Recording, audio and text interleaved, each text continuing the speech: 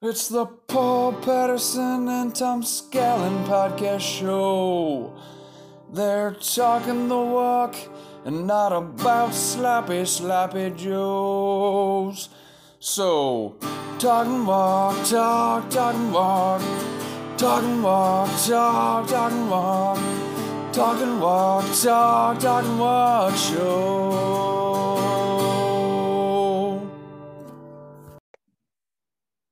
Welcome back to Talking the Walk. This is episode 47. Ric Flair. Woo! I am Paul Patterson. And I'm Tom Scallon. Jake Brown and his original music. Bailey Bishop and her original artwork. Social media director Tyler Stanley. Joe Martin, fact checker. And then, of course, Jeff Gravy, marketing. We're going to see if maybe we can get this episode done quicker than 90 minutes. That's what we're shooting for. Watch update. 31 days of closing all three rings, right? So far 12 for 12. So we're good. Okay? So what are you doing with your watch? All three rings. So the 30 minutes of exercise, the 860 calories, and the 12 hours of moving. All three of those have to be closed each of the days of the month of May. So 12 for 12 so far. And to be honest with you, I have not been getting up and walking in the morning. This isn't a confessional. This is just conversation. Have not been getting up and walking in the morning because remember I told you last week that I'm turning into a fire pit snob, that the weather has to be just right. I'm tired of walking in cold weather and bundling up. Yeah. And it has been consistently 30 degrees in the mornings. I'm not doing it. It's probably my fault because I made kind of a resolution that if it got warmer, I'd start walking the dog. Just get up, walk the dog. Don't care if I'm late back from soccer. I mean, I gotta take care of the dog. Even though we got the fence and the dog can run, but she still likes her walks, of course. It's too cold. So I can't get up and do it. Yeah. Even though it used to be I go out in January with my big puffy coat and everything and be fine. I don't know. The pandemic made me soft, I guess. So you're telling me that Mother Nature is in your corner to keep you inside and not walking in the morning? Yes. Okay. Tom, you get a little more sleep. It's cold out there. Fair. But again, I could put all my layers on and put the same puffy coat that you have. I could put that on and go walk. I just don't want to layer up right now. It's May. Give me high 40s, low 50s in the morning, and I'm in. But man, it's just cold. Okay, so here's our question. Are you ready? Yes. And I'll go first. I'll give you 3 examples for me. What strange or odd food concoction do you like eating? Okay, here's my first one. I love cottage cheese and I love A1 steak sauce. And I happen to also love them when they are together. And it doesn't have to be, it could just be a bowl of cottage cheese and I put A1 steak sauce in it, mix it up, and then eat it. Love A1 steak sauce and cottage cheese together. Next one. This is from my upbringing in southern Wisconsin on Highway 11. Swiss cheese, not baby Swiss, although I will eat that too, but true Swiss cheese with Plochman's brown mustard on it. And it's basically the stone ground mustard. It is fantastic. Swiss cheese, Plochman's mustard. And it's got to be the coarse mustard. Disgusting. Horseradishy, where you take a bite and it comes back up through the backside of your throat into your nasal cavity. Clean job. The only time I've ever had mustard is if McDonald's doesn't make my hamburger. It's also sometimes when you have a Dr. Pepper that you don't want. Not always, but occasionally. McDonald's. Here's my last one. And this one, I apologize for anybody that has a weak stomach. But this is my heart attack waiting to happen. My mother long ago, when she would brown hamburger, taught me about getting the hamburger pushed to one side in the pan, tip it ever so slightly to get all the grease to run to one side, stick a piece of bread in that grease, flip it over, put salt on it, and then down the hatch it goes. Absolutely a delicious fat man treat. So is there no hamburger? It's just grease. little pieces of residue of hamburger, but no, like you didn't spoon any ham. So I don't think I could ever do that, but I bet you could. I'm when pretty you close. taste it, oh, I'm pretty close in that my mom would always brown hamburger and then put it in the fridge, and then you could warm it up, and then I'd get pieces of wheat bread, and it would always be really greasy. Sure. And so my bread would be greasy. So but I've got the hamburger in there, so I'm not, I'm definitely not fat manning it as much as you. You're there. And I know how much you love salt with that. You'd be in. Yeah, don't tell everybody. Don't. Well, Melanie doesn't listen, so we're good. You'd be in. You're in for that. Anyway, it is delightful. Delightful. Okay, so those are my three. What do you got? Well, of your Fritos three, and cottage cheese. Fritos and cottage cheese. That's a little bit of a strange. I'm always Fritos and cottage cheese. Of the three you gave, I am a little interested in the greasy, salty piece of bread. Love it. Let's do it. My upbringing, my dad always said this was a delicacy. He would take hot dogs, chop them up, and then put them in scrambled eggs. And I think that's so good. Most everybody in the house, like everybody else, does not think that's a delicacy. Sure. They think that's one of the worst things they could ever have. Now, the interesting thing is you have shared with our listeners before about your love of hot dogs and bologna. So I'm not shocked by that one. Well, what was I eating when I was running late and came on for the podcast? A bologna sandwich, I'm assuming. No, it was hot dogs. Oh, it was. Okay. I couldn't tell. Angus beef Oscar Mayer hot dogs. Ooh, that's a good one. That's high quality. And then you take the bun, or not the bun, because I don't use buns. I use wheat bread. That would be why I was thrown off. Yes. And then you take that and you sop up the hot dog grease. Okay. Yeah. Oh, yeah. So no, that's not a look of like disgust. That is a look of, there is no doubt you're all in on a grease sandwich with me. I told you it intrigued me. You are all in. There is no doubt. And it is delicious. You will be pleasantly surprised. The issue becomes, and this is where Brad Criswell and I have had a conversation, how you have to be very cautious about the length of dip. You can't dip for too long, otherwise it gets too soggy. You've got to get in and get out. Get in and get out. That's just like Seinfeld and cleavage, right? Yes. In and out. When you're looking at cleavage, yes. Yes. Seinfeld is when Seinfeld is. Correct. And George gets caught. It's the same difference with if you actually did a beef burger. Some call it the loose meat burger, where I take the wheat piece of bread, I spoon in the grease, I warm it up, and then the bottom of the bread that you fold up like a taco, if you don't eat it fast enough, you're going to lose everything out the bottom. Yep, too soggy. So you have to be careful with that, but otherwise you're good. Okay, are you ready for the confessional or not? Or do you have another one for? No, the last thing I'm going to say is that, and if you do but if you do beef burgers like that, you feel like you're really not eating a bunch of calories. For all those people that are concerned with fitness in our podcast listener world, I'm sure Dennis is listening. You could have like 4 pieces of bread with hamburger meat on it and down those real quick, and you feel like you didn't eat, just had a little snack. Yeah, well, I feel the same way about those grease sandwiches back in the day, but I don't eat that. I will tell you, I do not. So we had hamburgers over the weekend, and the plate that I brought the hamburgers up on at the end, after people, everybody was taking their hamburgers off, there was quite a bit of grease on there. And so I took the top of my bun and I sopped up the grease on there and then flipped it over. And Christy was utterly disgusted by that.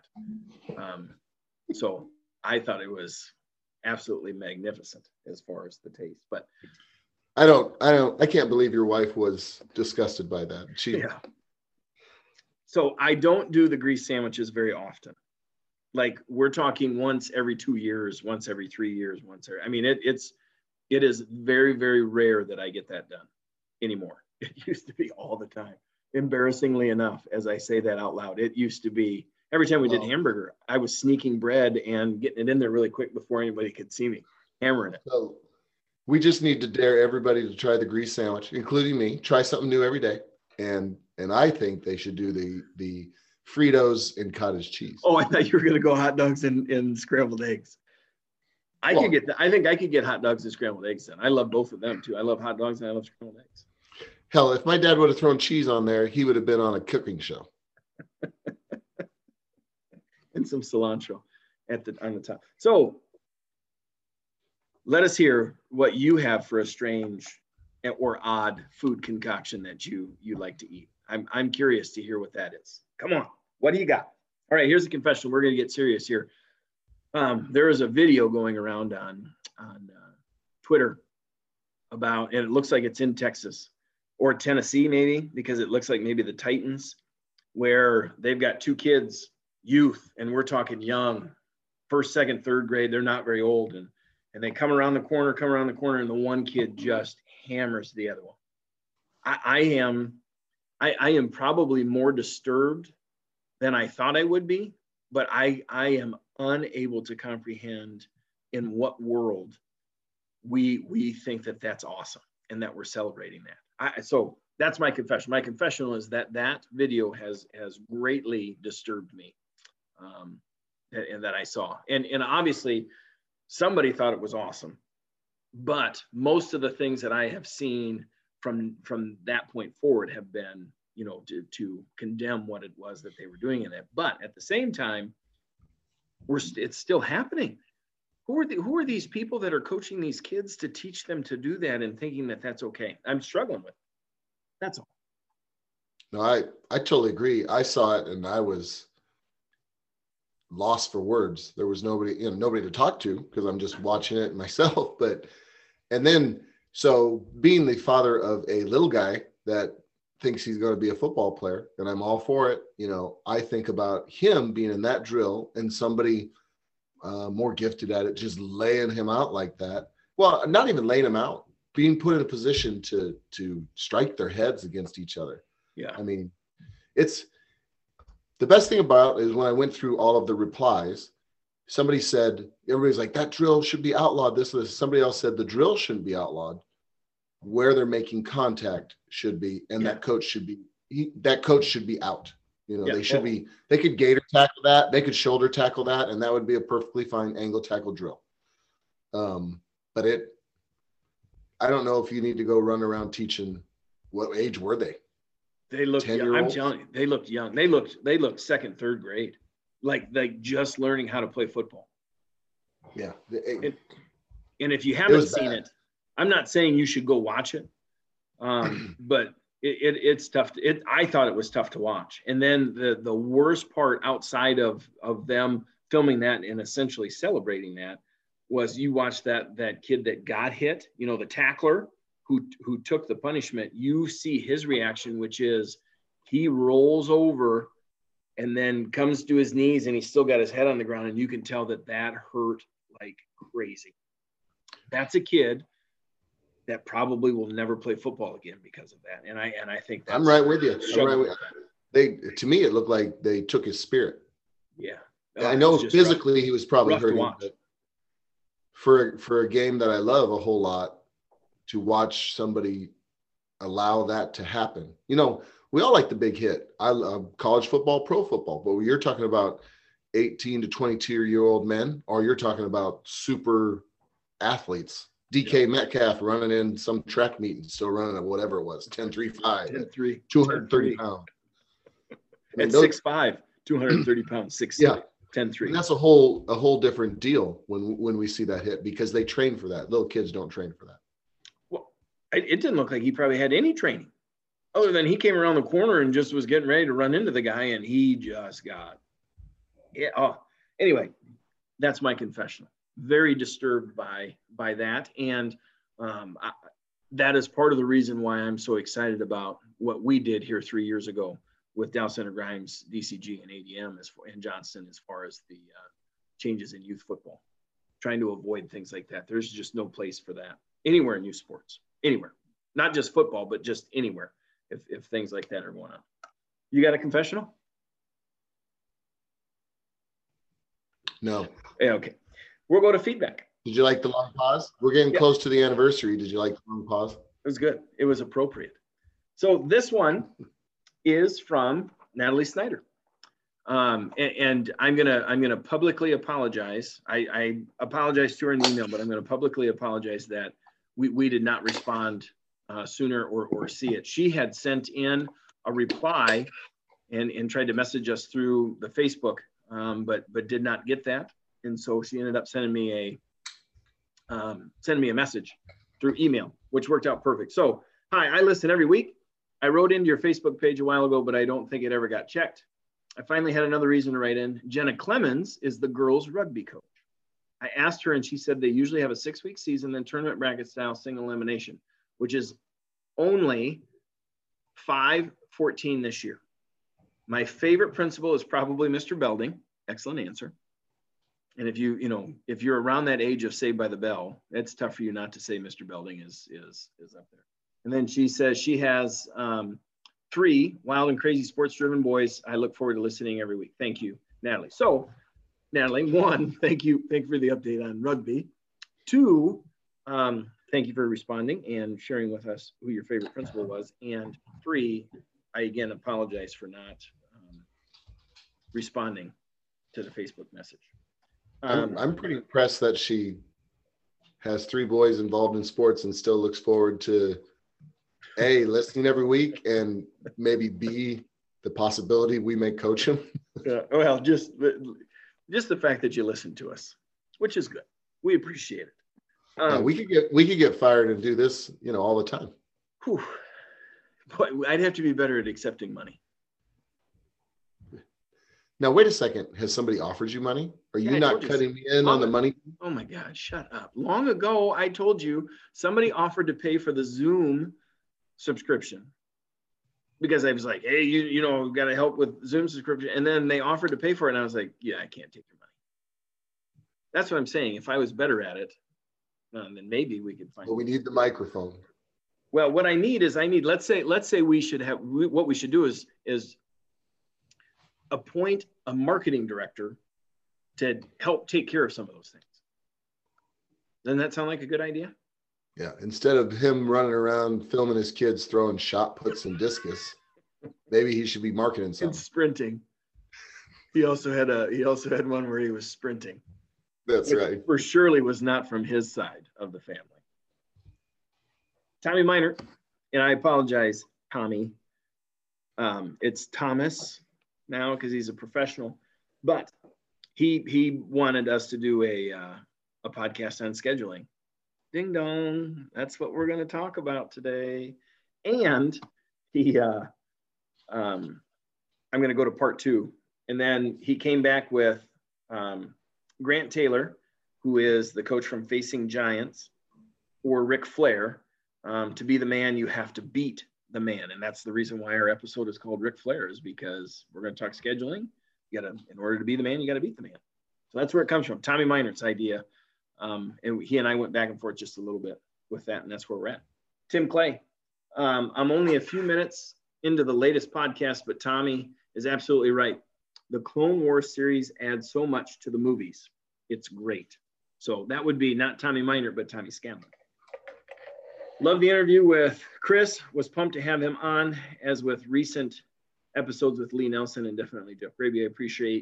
I appreciated Chris's insight as administrator. Having recently gone through the hiring process, I agree 100% with what you all said about the teaching aspect of the interview. Norick does a great job having different groups looking at different aspects of the job, but the lesson piece is huge. I've interviewed at schools that ask you to write an impromptu lesson or describe a lesson, but I think the most valuable ones are when you get a person to teach a lesson. Someone can say the right things in an interview, but it's so valuable to see how they actually interact with the students. And I'd give an underrated shout out to the principal in the recent Jumanji series. Nice speech about thinking about who you are and what you want to do with your life, then transitioning to there's no better place to think about that than detention.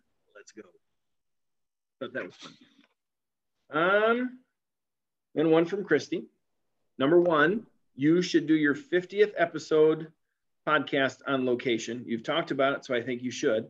And maybe invite your listeners to join you, like an open mic night. That, or Mel and I could ask you guys the question, so you are guests on your own pod. And I told her, so when I had this discussion with her, she was angry with me because she thought I was arguing with her. Really what I was telling her was, and this is the same thing that I've told you, to do the McLaughlin group, the thing that I worry about, because we haven't experimented with it, is putting us all in the same room and having no microphone. If we're going to do something where we're in the same spot, I think we have to have a microphone, and that's something that we don't have right now. Okay, back. Number 2 from her, favorite burger, the International Burger from the Dubuque Mining Company. We used to go there frequently. A delicious burger with green olives and Swiss cheese. Always a plus to enjoy the burger with a cave-in to drink. A cave-in was their famous drink that was absolutely enormous and contained lots of alcohol. And then number 3, also forgot to say last time, I would definitely drive faster to pass before my exit ramp, which you know. And yes, she would definitely drive faster to pass. I know. She's been behind me, getting mad at me for not going faster. Yep. I don't know if it's a good idea to have the 2 of them ask us questions. I feel like we'd have to vet the questions prior to them, and then that's what she's saying. That listeners would ask us, send their questions in, and those 2 would be the ones that would ask those questions from the list. Yeah, that's the way I was somehow I feel that neither of them would follow the directions. Yeah, that's also probably very accurate. Oh, did I? Yeah, I did. Okay. So Jeff Gravy. So holy cow, feedback. Star Wars, best one is Empire. Favorite is Return of the Jedi for same reason Paul said. Did Paul pull a Scult move by sort of naming 2 Star Wars movies? I answered the question, which was Return of the Jedi, my favorite one. That's my favorite one. I did. I said I thought the best one. I gave a best, but my favorite is still Return of the Jedi. And I don't care what movie comes out, Star Wars wise, Return of the Jedi is always going to be my favorite one. Well, you don't know that. Obi-Wan Kenobi's going to come out. You don't know it. It's a childhood thing. Be tough to play. Then that's not that your criteria. We need a rubric, proficiency scales. We need to really look at this. I'm the at-risk guy, and I say Return of the Jedi is going to be my bay forever. Burger, my grill. Yes, I am a Scult member, but if I'm going out, zombie burger, flamethrower, hands down. So what we have is we have a lot of narcissistic grillers that either are on the pod or listening to the pod because they find their burgers to be the best. Whatever. I don't think that's not narcissism. That's just understanding your abilities. So he's very positive with this next piece. You will become a track pro. My first meet, I was not calling scratches in the long jump. I thought they could go on the board, just not past it. No one told me until Matt Ramthen corrected me. Glad to hear that Basinger was able to pull a Jedi mind trick and get hired at Norwalk, just like me. Favorite principal, Miss Hogarth, Uncle Buck, here's a quarter. Why don't you go down to the here and have a rat and all that thing off your face? Ha, I'm Molly Russell's ward. I'm not Molly Russell's ward. Here comes. Anyway. You schmitzed it there. And I didn't know that you couldn't be on the board until he sent that feedback to us. I thought you could be. I thought the stripe, the whatever, on the long jump. Oh, okay. That just educated me because I thought you could touch it. Well, good thing you, 1, don't have any track athletes. And 2, you're not an official over there for the track. Yeah, there's not a lot of scallons that jump for long distances. So excited for Jake and our homegrown wrestling team. And then I rebutted, and then he liked what I said, which was, it was fairly long. And I'm not going to read all that. And then Jill Martin, she does a really good job of clarifying things for us. Good morning, tennis etiquette, correct. Most of the time, it's a quiet court. You typically do not clap, applaud if a player makes a mistake or miss a hit. but you do applaud on good shots that the opponent can't reach, an ace, or if you put away a volley. So I thought that was really good. And then she agreed, yes, we need to hire coaches, please. That was the other thing that she put in there. That's it for feedback. Did you get any? No. Oh, this week, good. oddly enough, this week I didn't. That's weird. Normally you do. You get something. Something, yeah. Not really. All right, high school sports. We're going to start with golf. Conference was this week. I do believe the boys finished 4th, girls 3rd, conference tournament. No, boys finished 3rd too, I think, or also. I think they finished 3rd. So Jake Brown's run at Golf Coach of the Year went out the window. Had he brought home 2 championships, 2 for 2, good chance he might have been Golf Coach of the Year, but unfortunately didn't bring that home. I hope he takes this as a learning opportunity, that he might have saved wrestling, but he didn't save golf. So, yeah. It's always next year because I'm sure they'll need somebody again. All right, rugby, here we go. Here's the update. First and foremost, if you type in, and I probably should have added this in confession, if you type in Iowa High School rugby, it comes up. So girls only has 1 class. They have Southeast Polk, Des Moines, Roosevelt, Cedar Falls, Waverly, Shell Rock, Ankeny, Dowling, Norwalk, Indianola, and Adel that are going on. And then the boys have 2. They've got a 2A and a 1A. And so for us, I'll just talk about the 1A. 1A, it is Waterloo, Columbus, Central Springs, Bondurant, Farrar, Norwalk, Denver, Van Meter, Crestwood, Madison County, Mason City, and Iowa City. Those are the ones that we have. And if you're doing any driving whatsoever in Norwalk, you know that the boys have made it to state. And I do believe that the girls also, just because it's their first year, they've got 1 class. And so I think everybody made it for them. So both boys and girls rugby for us have made the rugby state tournament, which is really exciting for us. And I the girls practice at Billy O, the boys practice out back on the east side of the middle school, and so they get displaced just a little bit. Don't have anything in the home stadium, and have done a fantastic job of running that. And I'm sure they play sometime this week, and good luck to them. Tennis. Do you know who's won like the last 9 state championships for rugby? Southeast Polk. Yes, that's a good answer.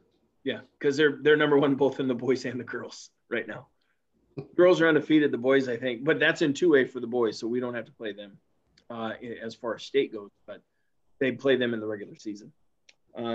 Tennis, I know that boys had their district today, and I don't think anybody made it through. They had conference on Monday, and I don't know how the girls did. I think the boys ended up 5th, I think, at conference tennis. Track, we hosted the conference track meet. We talked about that last week. And then the boys for sure had a meet at Pella on Monday. And that was their last opportunity for the JV and the varsity to compete. So the JV boys are done. And then tomorrow night, boys and girls district meet at Waukee. That's a big meet, competing at the 4A level. And then soccer, girls had 2 rough games. They lost to Valley, lost to Ames. Tight games. Valley was not. What was it? 3-0. Valley was 3-0. Yeah.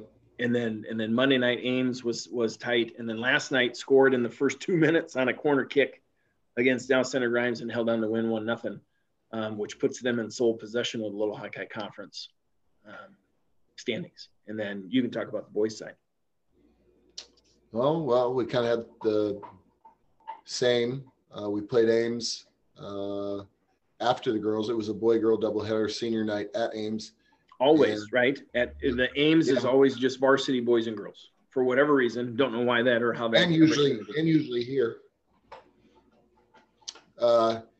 So we went into double overtime we scored in the last 2 minutes, went into double overtime, won in PK shootout. Keegan Trabelcock had like 3 PK saves. That's my John Stageman impression. So he did great. And then we played Dallas Center last night, and we looked like a team that got home at midnight after playing 100 minutes, where we were pretty strong. And then, there's no excuses, but we did look a little tired.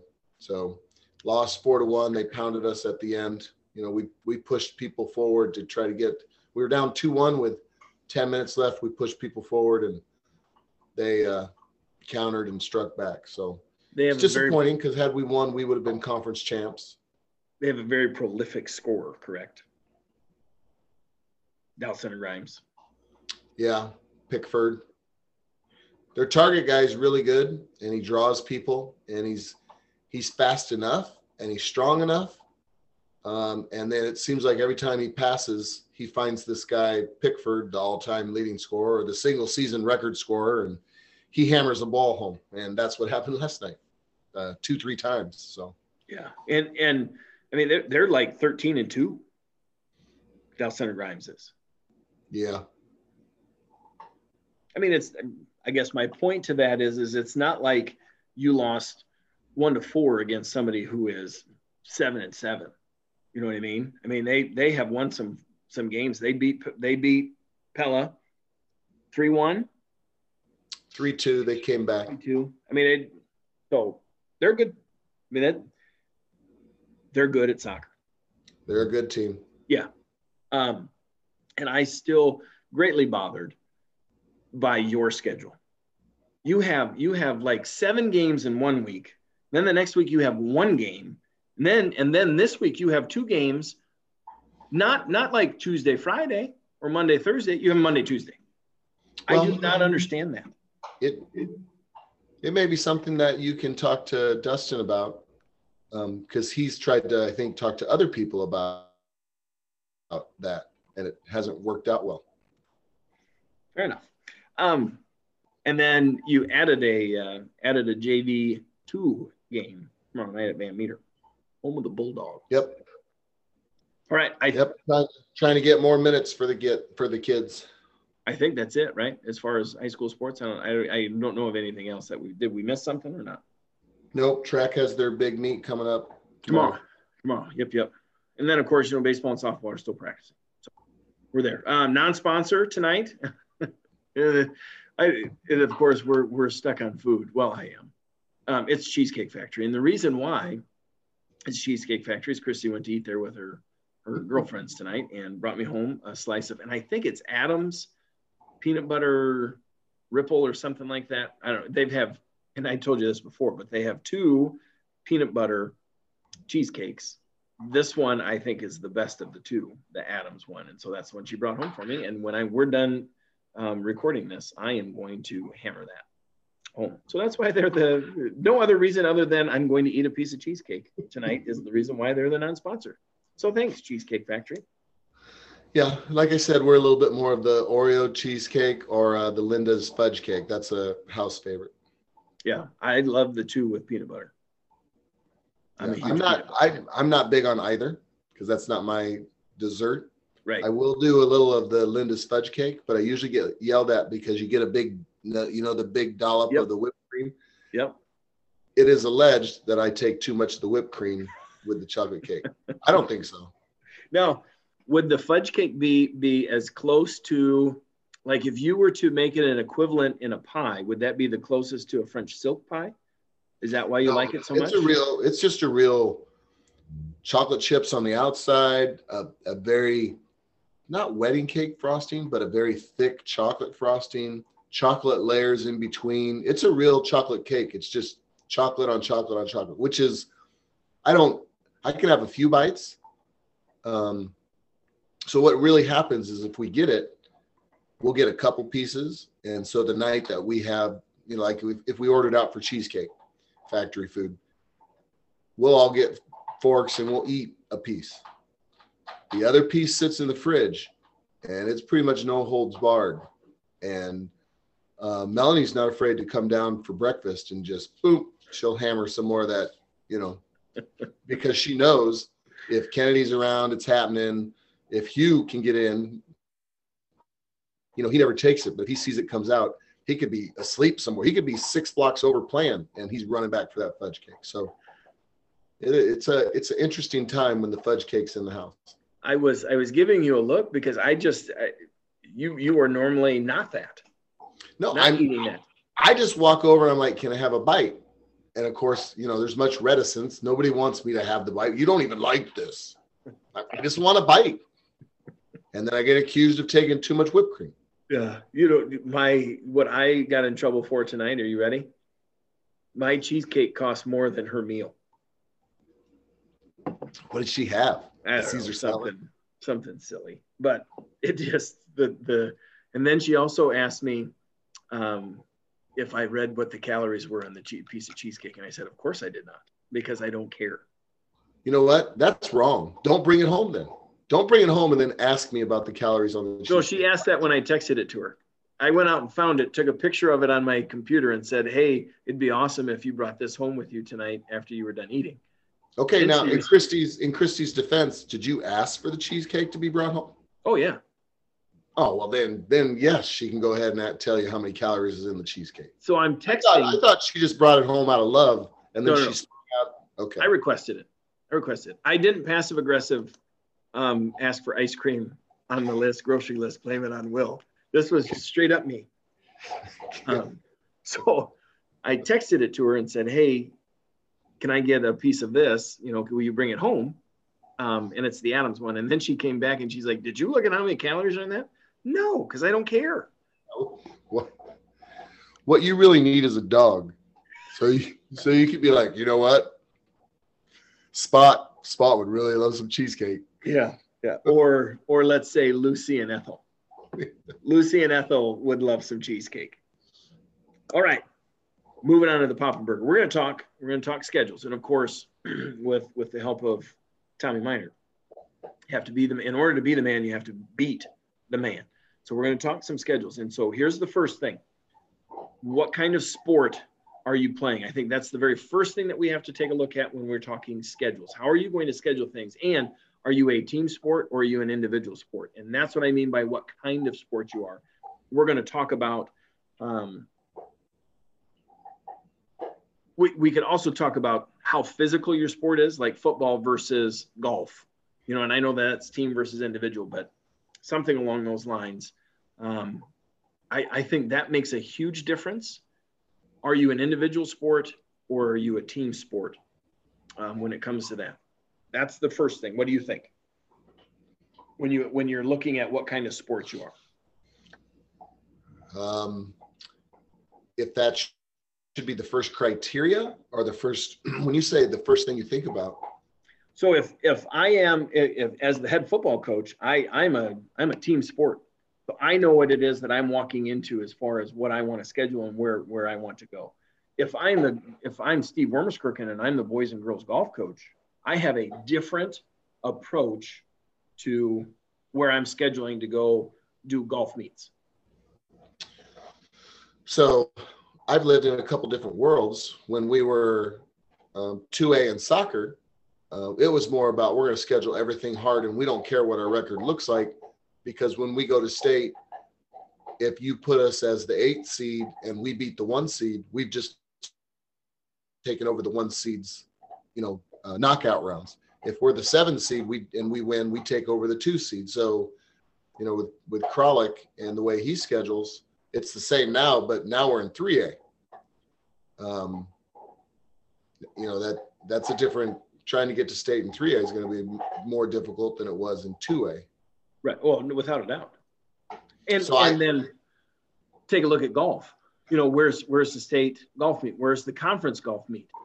How many meets can you schedule there so you become more familiar with that course? Okay, so that would be one thing. Wrestling. Where do you go from a team standpoint to put yourself in a position to hit that top 16s, top 24, top 8 from a team ranking standpoint? I think that makes a huge difference. Yeah. Also, at the same time, if you can get in with teams that are really good, then obviously it's going to push you individually from a wrestling standpoint.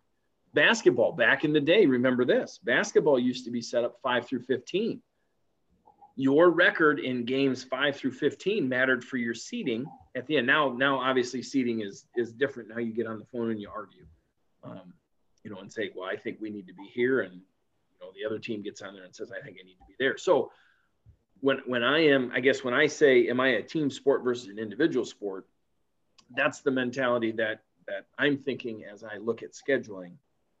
What's the setup for me when it comes to team versus individual? And then individual wise, do I have the best tennis player in the area where I'm gonna not necessarily care too much about who we schedule as long as I'm getting that person some good looks? Or do we need to maybe back off a little bit with who we're playing and try to get some more experience, which then will help with confidence, which then puts us in a better position at the end of the year? I think there's a lot of things to go along the line of what's your sport. Does that make sense or not? Oh yeah, I think every sport probably has their own rhyme or reason for what they do. I think most sports, maybe you'll disagree with this, I don't think football has as many of those same concerns because we don't control a lot of those same concerns. Right. We just get given stuff. Well, and we'll talk about that here in just a second, but then how physical is your sport? I think that's the other thing that you have to, you've got to take a look at. You could schedule somebody that's really, really good at golf and not worry about not being healthy coming out the other side. Whereas if you schedule somebody that's really, really good at, we'll say soccer, and they're physical, you have to have a little bit of concern about how healthy are you going to be coming out of the other side. So that's a factor. It's also getting people to understand that you can't use it as an excuse, but play names before we played Dallas Center had an impact on the game. Right. And especially going into double overtime shootout. Yes. It wasn't so much that it's overly physical, but when you get home at midnight and kids are supposed to be at school, some of them at 8 a.m., they're still high schoolers. So even if they got 7 hours of sleep, that's probably more than usual, even though they need 9. Yeah. So it's understanding, somehow fighting for your sport to get that. I don't want to make it think that Dustin's not fighting for that. He is fighting for that, by the way. So don't fire me yet, Dustin. Just to set your schedule up, because soccer, is exhausting, and there's some physicality that people don't understand either. We're kind of banged up right now. So yes, I agree with you. I think physicality makes a role, plays a role. I think rest time plays a role. I think what seeds you or sets you up for the best seed possible for state. We're going to talk about that coming up right now too. So let's keep going on that, because, and then you have to understand your setup, because and I keep coming back to this, and I apologize, but basketball used to be games 5 through 15.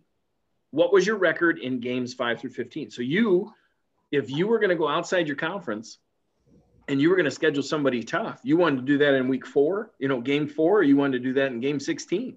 You didn't want to do it in between. Not that you're scared to play them. You're just being intelligent about where it is that you place them on your schedule. And so I think that's important. Also remember this, back in the day when state soccer used to be 2 days, you played 1 game on Friday, 2 games on Saturday, if you got to that point. And remember how you guys used to set that up so that you had at some point in time a tournament that gave you the same scenario. I was going to say that exactly. The reason why we had the Norwalk soccer tournament, and we brought in tough teams every year, and it was a great tournament, very competitive, hard to come out as the winner of the tournament, was exactly that, because we knew that we'd have to play a game and then 2 games if we wanted to get to the title and try and win the title. Yep. So the whole purpose for having that tournament was and having it midway through the season was to give us a measure of where our conditioning was at, and can we make it through, if we get there, can we make it through that type of weekend?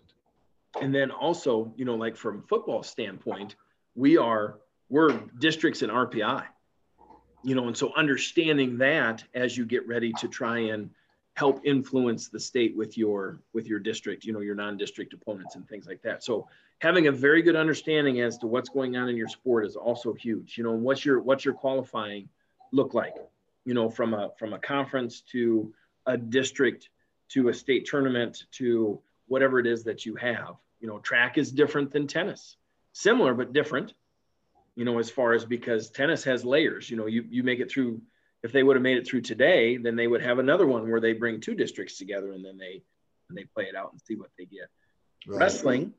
Some coaches have a full understanding of what their how to get to the playoff picture is, and they still go out and schedule teams that are really, really tough and really, really physical before you ever get into your district. It happens. Sometimes that happens. And then you have a sport like wrestling where you have multiple layers, because you have an individual side and you have a team side, and then how that plays out. And so there's a lot of factors when it comes to scheduling in that aspect, as far as what is your setup for your sport. You have to understand that before you set out to do that. And I think it's important for everybody to have that. But I'm going to throw this in here. Okay. When you start talking wrestling and their setup, at some point. What is point, Miri chewing on, by the way? Can you hear her back there? Oh my gosh, yes. Is it a deer antler? One of your deer antlers that you had. Okay. So she was down here and she's chewing up all the Legos, and she's chewing up what are the Lego men? We have the different guy. We have like Darth Vader and Legos and stuff. So she's chewing up important Legos. Okay. So I'm trying to get her to stop chewing that stuff up. And she has to be by me because she's my girl. So we got her a deer antler out. So I'm sorry if she's like chowing down. Now, well, you should have plenty of deer antler for her to chew on. You know what I mean? The two antlers I brought you were enormous. Yeah. Now she's really mad at me because I threw her antler across the room. Anyway, she likes to be Myri and just sit by me and do her thing. That wasn't a complaint. I was just wanting to know what she was chewing on. That's not, I mean, she can keep chewing. I don't care. I threw the antler clear across the room. She smacked her on the butt. She ran over, turned around, looked at me, picked it up, and she went upstairs. Oh. And now she's probably on the wood floor. So now I'm dead. Dang it. Bring it back down. Now, the state, I believe they need to get a better handle on what's important to fans and coaches. For example, it seems to me that in wrestling, the individual championship weekend is the most important thing that happens in wrestling. And team championships are important, but not as important, or at least historically. Now, this is a guy that knows nothing about wrestling and said Dan Gable was less than like Kurt Warner, which I still agree with. But double down on it. I'm all in. Get me some cottage cheese and Fritos. So why does the state put the team before it, and all the coaches devalue the team match? They don't want their guys to be tired. They don't. Yeah. If you really want JV kids or send, I mean, yes. Set up a system where both things can be valued. Just an aside. Okay. The next thing for me when it comes to scheduling, where are you within your own program? Are you ready for some of the best competition in the state? Are you not quite there, and so you need maybe a game or two to gauge, and then the rest of the games you're going to put yourself in a position to be successful? Or are you just starting out not very good and you need winnable games that you have a legitimate chance to win? Where are you? I think that's also very significant when it comes to that. And let's keep going. How many years are you setting this up for? We know in football wholeheartedly it's 2 years. And then you're getting a whole new district, and then you got to go through the whole process again. In other sports, it's a home away deal, right? I mean, it's a 2-year deal, and sometimes you can get 4, sometimes you can get 6, sometimes you can get 8. It all depends when it comes to a non-conference setup. But for the most part, people are, and I'm talking like a basketball situation, wrestling, where you're going to stick pretty tight to who it is that you're playing.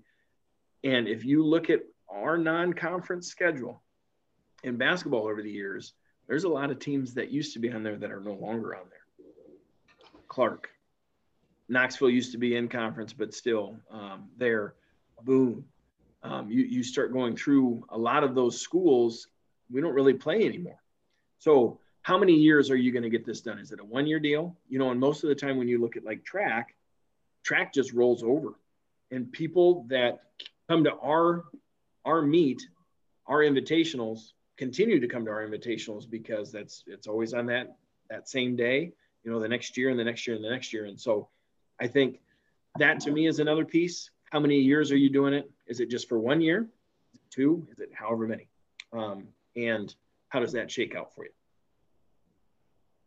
Yeah, I don't disagree with that. I'm thinking back like soccer. Kralik schedules a very heavy 3A. You were talking about teams we no longer play in basketball. So pretty much for a long time, he would play our conference, and then outside of our conference, almost everything else was 3A. And one of the reasons was better competition. Another reason is that if you do make it to state, it's all based on your wins, and you get 3 points for 3A, 2 points for 2A, 1 point for 1A. And side note, not every sport does that where they associate numbers and points to wins. So sorry. Yeah, like where football, the best Dowling could play the worst whatever team, and it counts the same. The worst 11-man football in the state, and it counts the same as far as points. Dowling at 4A, now 5A, could play a Class A 11-man team, beat them 100-0, same as if they beat Southeast Polk. Which I don't understand the logic. Why don't they apply things like that across the board? That being said, Kralik still doesn't really schedule. We don't have time for that. Yeah, Kralik still doesn't schedule 3A North, who has not been successful in soccer, but you could get the same amount of points. So understanding your state seeding system is important as well. Yeah, little side note, North wouldn't play us, so it doesn't matter. Some of this, so also understand this, that some of it has to be the other team has to agree to play you. So just because you want to play them doesn't necessarily mean that it's going to happen. So, I mean, good example. However, I don't think Des Moines North would say, yeah, that's great. Let's sign up for that. Okay. Here's another one. Do you think you're going to be pretty good? I remember back in 2004, we didn't have a week 1 opponent. We didn't know who we were going to play. We didn't know what was going on.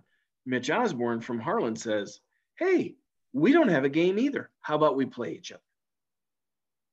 Having a conversation. I'm sitting in Mike Collins' old office down there where there's a hallway now to go outside. And I am having that conversation with him about, well, I think we're going to be pretty good. 2004, we had Wes Brownell and Dan Starkweather and Sean Maudlin, we Andrew Godfrey. We thought we were going to be pretty good. And so we scheduled Harlan week 1. And we were in one heck of a dogfight in the first half. Anyway, so. Yeah. Then the second half was say hello to my little friend, Applewhite. It'd be Applegate. And the worst part was they moved Cruz to defensive end, and we couldn't block him. He was pretty talented. Well, he was a really good running back, and turns out he was a really good defensive end. Well, and Starkweather and Maudlin cramped up and couldn't go. Yep. So I also think that has something to do with, do you think you're going to be pretty good? If you think you're going to be pretty good, you're probably going to schedule somebody that's going to give you some competition, over the years. And I think that makes a significant difference. Here's another one for you. I think when it comes to scheduling, do you have a buddy that you are a little bit of a rival with, that you get along with really well? They coach well, that you coach well, and can you play them? And from the basketball side, of course you think. From the basketball side, I think of ADM. They always schedule each other. They get along really well. Obviously, both of them, I think even the ADM coach is done now. But you have coaching peers that you're with and that you go with. From a football side, we find out who's in our district. And then the very first thing we then look at are conference schools. That's the first thing. The second then becomes rivals. And conference is the first thing that we look at because we want to make sure that our conference schools are taken care of. The Pella, the DCG, Indianola, which also happens to be a huge rival for us, Warren County rival. And then outside of conference, Pella, Oskaloosa, Newton, Grinnell. Then outside of conference, then we take a look at our rivals. And outside of that scope, number one would be Carlisle. I mean, that's a trophy game for us. And I'm speaking football. But that's kind of how things shake out for us when it comes to scheduling is we look to see who's in our district. Then we take a look at who's in conference that isn't in our district. And then we go rivals. And that's how we come up with our list. And then sometimes it doesn't matter because people don't want to put you down and they don't want to play you. And so then you just end up putting whoever down on your non-district schedule. And then they send you west. And then they send you west. But we only got one west, whereas Indianola got two. They got two wests. They got Glenwood and Lewis Central. We just got Lewis Central, which not shocked, not upset, not complaining. We knew we were going to have to go that way. And so there are so many things and so many factors that go into scheduling that it makes it really difficult for us to say this is exactly how it goes. And each sport, each coach, each program has to answer all those questions as they get ready to make a non-district or a non-conference schedule when they're going to do things, and where do they want to go run? Where do they want to go play as far as, tennis and golf, and where do you want to play when it comes to basketball, or who do you want to play when it comes to basketball and soccer, and who do you want to wrestle? Which tournaments do you want to get into? Volleyball, who do you want, and what kind of tournaments do you want to get into, and what kind of teams do you want to play? I mean, you just keep going down the list, and I think it's significant for you to answer all those questions. The younger you are, and the more inexperienced as a head coach you are, the different manner by which you're going to answer those, as opposed to somebody that's been around for a long time, I think. Well, one factor we're leaving out is we're blessed.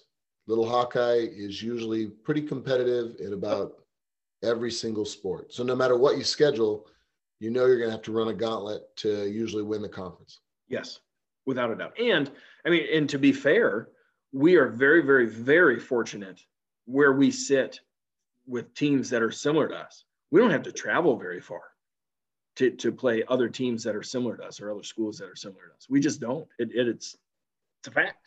So I think that makes a huge difference, and that's very significant also, as far as that goes. Proximity. We don't have to travel very far. Any final thoughts on scheduling? Nope. Okay, let's move on to the history. I thought that this was a good time for us. And again, speaking football, because this is what I know best. I don't know that you know it best based on where you're at with soccer too. I'm not sure which one you know best, but it's up there for you. So between the two of us, this is the one that we know the best. How about that? When the state started taking over non-district schedules. And again, this came down to things like us that happened to us in 2004, where back in the day, this is how it shook out. Your district schedule came out at 6 a.m., which usually was about 5:58, 5:57, depending on when they released it from the association. And then as soon as that 6 a.m. button hit, and you saw who was in your district, what you then did was you had AD calling teams that you had previously talked to about, this is who, hey, let's play week 1, let's play week 2, here's where we're going home, away, whatever. Get it all worked out. And at the same time that the AD was working on that, the head football coach was calling officials to schedule officials, because if you didn't schedule officials early enough, you got not very good officials, people you didn't want. And so it was a two-headed monster that always happened. And that morning of districts being released was awful. We got stuck in 2004, the spring of 2004, not having a 9th game, which ended up being week 1. And then we got scheduled with Harlan. Side note, Harlan was eventual state champions that year. So that went on for many years, and the state did not hear the end of it. They kept getting talked to and complained at, and lots and lots of phone calls, lots and lots of emails about this is unfair, this is not right. So then in 2012, they came out with sister districts. Rather than putting 8 teams in a district, 7 district games plus 2 non-district games, they went 7 teams in a district. So you had 6 district games, 3 non-district games, which meant the schedule was odd, and they partnered you up with a sister district. And so in week 3, whoever was open in your sister district, that's who you played. And that was the crossover, and that was the first time. And then in 2014 is when they started coming in, lessening the number of teams in district, increasing the number of non-district games, and they took over scheduling your non-district games. That's when things started to happen that way. And then, of course, they introduced the RPI. And created crazy playoff criteria, which didn't really make sense. Yeah, 2015 was the last year of 32 playoff qualifiers.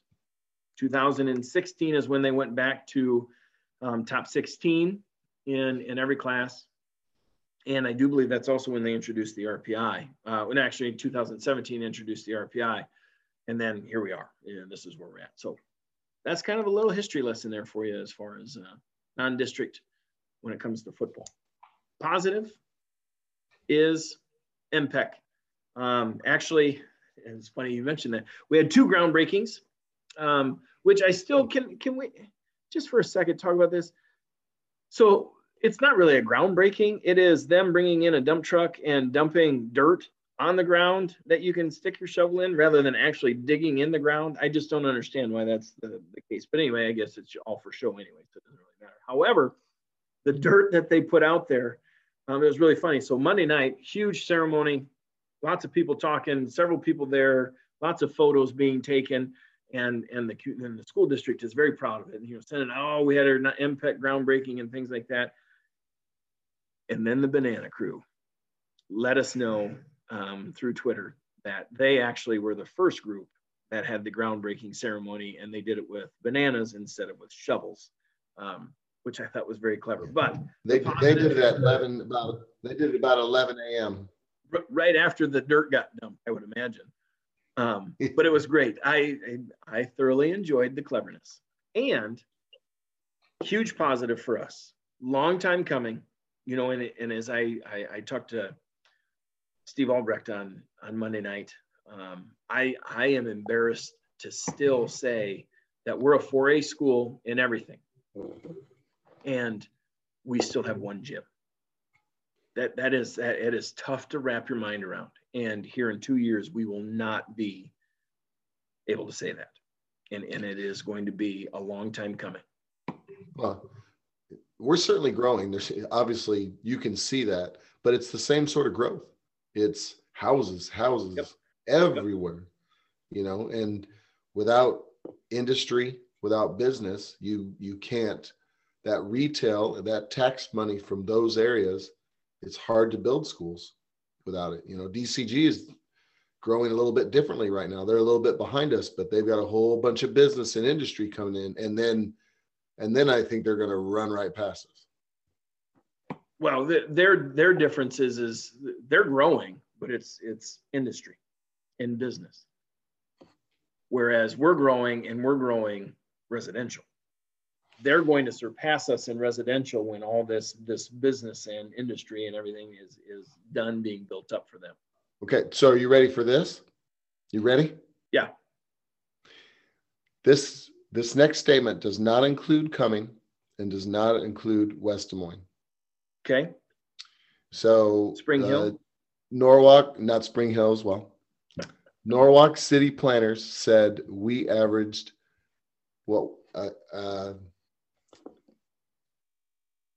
now I forget how they said it. Great. We are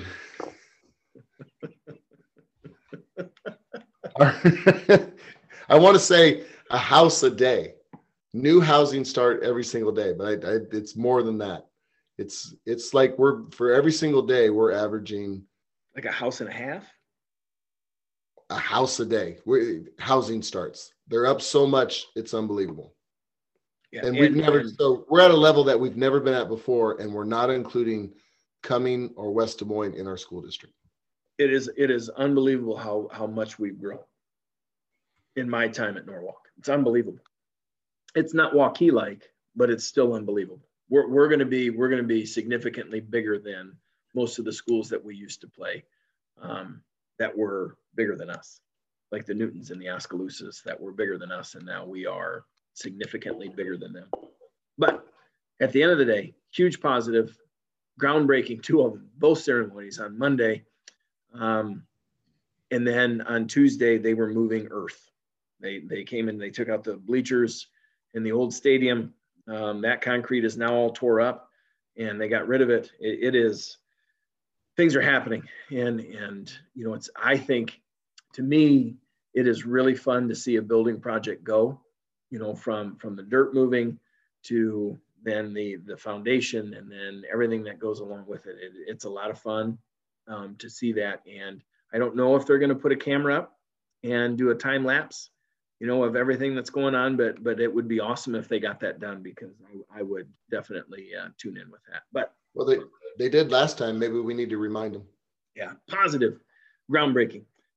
Just a reminder for all of you, our 1-year anniversary is coming up on Saturday. We're going to do a show sometime over the weekend, and what I'd like to do is hear from you. You know, favorite episode, favorite moments, favorite guests, you know, etc. Whatever you want to share with us when it comes to the last year that you and I have done this. Let us know. Share that with us. Obviously, email or text is the best way to do that at this point in time. And what strange or odd food concoctions do you like to eat? I would like to know that too. And then if you have any other feedback, you know, some of the questions that we've asked here in the last couple of weeks, if you want to send those in, like favorite principal, didn't hear a lot as far as that goes from feedback, but let us know what your thoughts are. And that's what we got. So do you have anything final? Nope. Perfect. Episode 47, Ric Flair. Woo! Oh, I thought you were going to. There we go. Thank you. I was waiting. I was hoping we were going to get one. I got to get a pause in. Talked about schedules, you know, talked about some of the other things in high school sports. Finally got some information. Thank you, Natalie, about rugby. And then obviously I'm fairly lazy when it comes to finding that stuff out, because all I had to do was type in Iowa high school rugby and found out a lot. But let us hear from you. I appreciate you listening. Appreciate you coming on. It is Wednesday, May 12th, 2021, episode 47, Ric Flair, Talking the Walk. I am Paul Patterson, signing off. And I'm Tom Scowl. Closing time. Thank you for listening to the Talking the Walk podcast show. Yeah.